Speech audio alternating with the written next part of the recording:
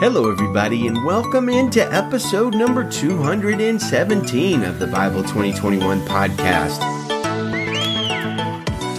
We are reading both Psalm 27 and Psalm 28 today, and our focus is on how should we handle our various fears and what is our response when we don't feel like God is hearing our prayers. So we got a couple of Psalms to read today and a lot to talk about. Let's just jump in. As I do remind you to check out our website, Bible2021.com. That's the best way to contact us, ask questions, check out the transcript of every episode, and subscribe to the show. That's Bible2021.com.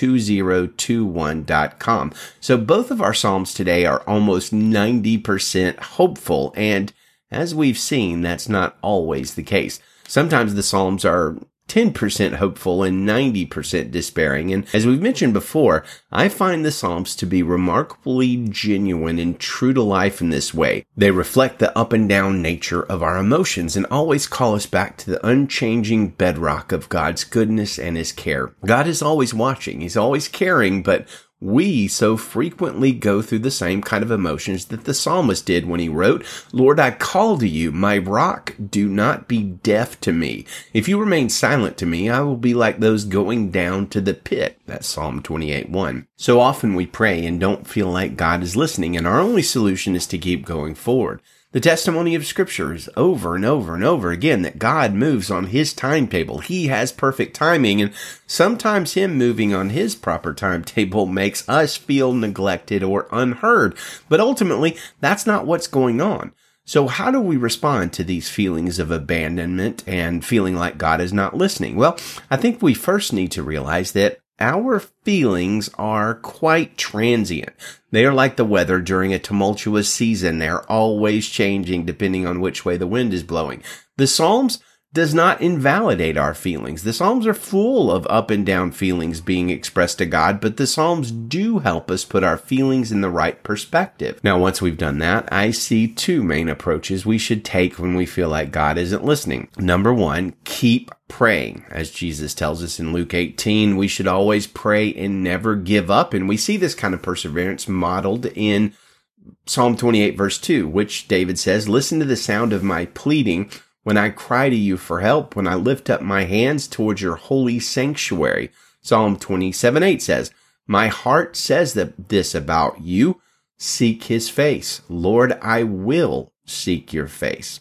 So there's a kind of perseverance in there where we tell our heart to seek God's face no matter what we're feeling. And then number two, I think it's very fair to ask God to hear our prayers, even mentioning our feelings of abandonment. Now, God Himself doesn't need reminders to listen to us. He's not up in heaven not paying attention and doing other things. He is paying attention. He misses nothing. But the Psalms are full of these kind of mentionings of the psalmist feeling abandoned, which tells me that those kind of prayers are not only biblical, but very helpful for us to articulate that to God. For instance, Psalm 27:9, "Do not hide your face from me. Do not turn away your servant in anger. You've been my helper. Do not leave me or abandon me, God of my salvation."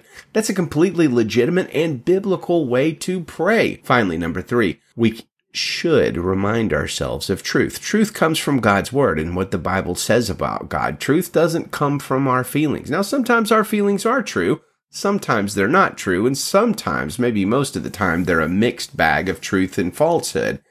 And we get real truth, bedrock truth that we can trust from God's Word. And we see David reminding himself of these truths in our various Psalms today. Psalm 27:10, "Even if my father and mother abandon me, the Lord cares for me." Psalm 27:13, "I am certain that I will see the Lord's goodness in the land of the living." Or Psalm 27:14, "Wait for the Lord, be strong, and let your heart be courageous. Wait for the Lord." Psalm 28:6, "Blessed be the Lord, for He has heard the sound of my pleading." Psalm 28:7, "The Lord is my strength and my shield. My heart trusts in Him, and I am helped. Therefore my heart celebrates, and I give thanks to Him with my songs." Psalm 28:8, "The Lord is the strength of His people. He is a stronghold of salvation for His anointed." So notice how David, over and over again, when he wavers, when he's feeling these senses of fears or abandonment, he reminds himself of truth. Well, let's read the whole thing. We'll read both of our Psalms, and then we're going to discuss fear a little bit more. Psalm chapter 27, verse 1, The Lord is my light and my salvation. Whom should I fear? The Lord is the stronghold of my life. Whom should I dread? When evildoers come against me to devour my flesh, my foes and my enemies stumbled and fell.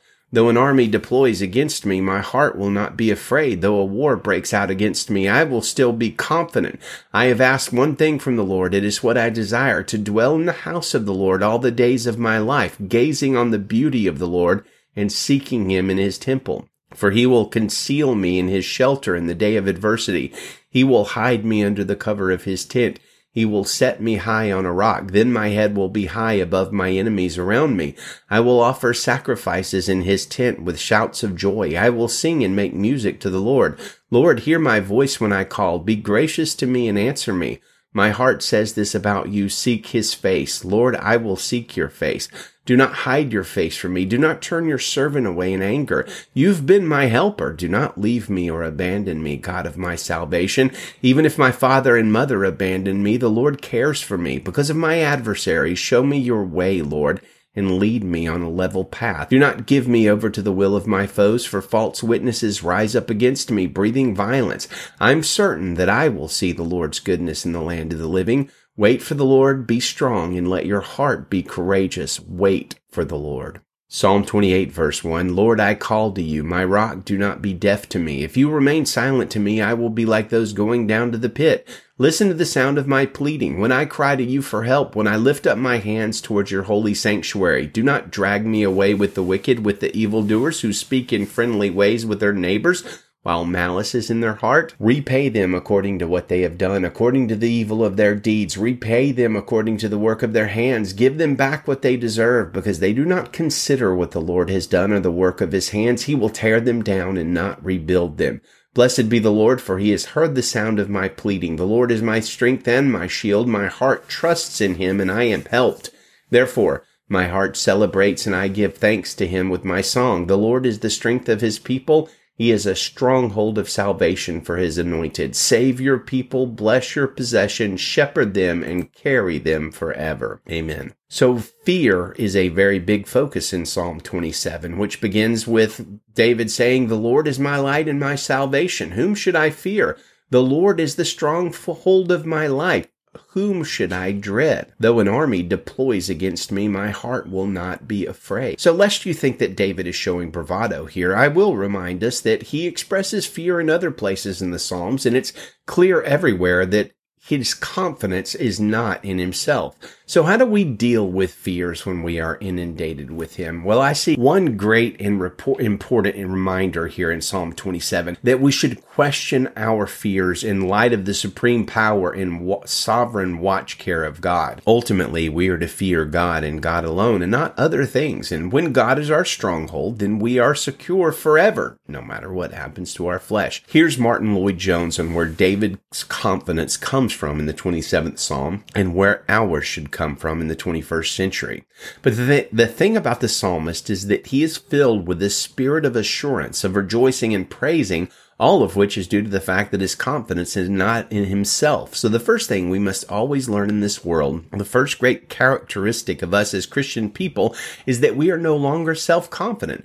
We know the truth about ourselves. Like the Apostle Paul, we realize that we wrestle not against flesh and blood, but against principalities, against powers, against the rulers of the darkness of this world, against spiritual wickedness in high or heavenly places, says Ephesians 6:12. We know what we're up against, and we realize our own utter weakness and helplessness. I had fainted unless I had believed to see the goodness of the Lord in the land of the living, says the Psalm, and that is the first point, which is a negative but very important one. If you feel that you are competent to stand up to life and that you can deal with all these things that are set against you, you are the simplest novice, an ignoramus. You do not really understand the problems and do not understand yourself. This man in the Psalms' confidence is not based on himself, and he makes it quite plain as to what the source of his confidence is. It is the Lord. This is always the distinguishing mark of a Christian. Our confidence is entirely and altogether in the Lord. The psalmist brings this out in a tremendous manner when he says, The Lord is my light and my salvation. He starts with the Lord, and how does he end? Wait, I say, on the Lord. He begins with him and he ends with him. Altogether in this psalm of just 14 verses, he mentions the name of the Lord 13 times. 6 times in the first section, 4 in the second, and 3 times in the third, which of course gives us a model for what our focus should be on when we are afraid. Well, let's close with our Bible memory verses for the month of August. 1 Corinthians 13, 4 through 6. Love is patient. Love is kind. Love does not envy. It is not boastful, is not arrogant, is not rude, is not self-seeking, is not irritable, and does not keep a record of wrongs. Love finds no joy in unrighteousness, but rejoices in the truth. It bears all things, believes all things, hopes all things, endures all things. Well, friends, may you and I walk in the kind of love, the only kind of love that is patient, kind, not envious or boastful or arrogant or rude or self-seeking. Good day to you and Godspeed.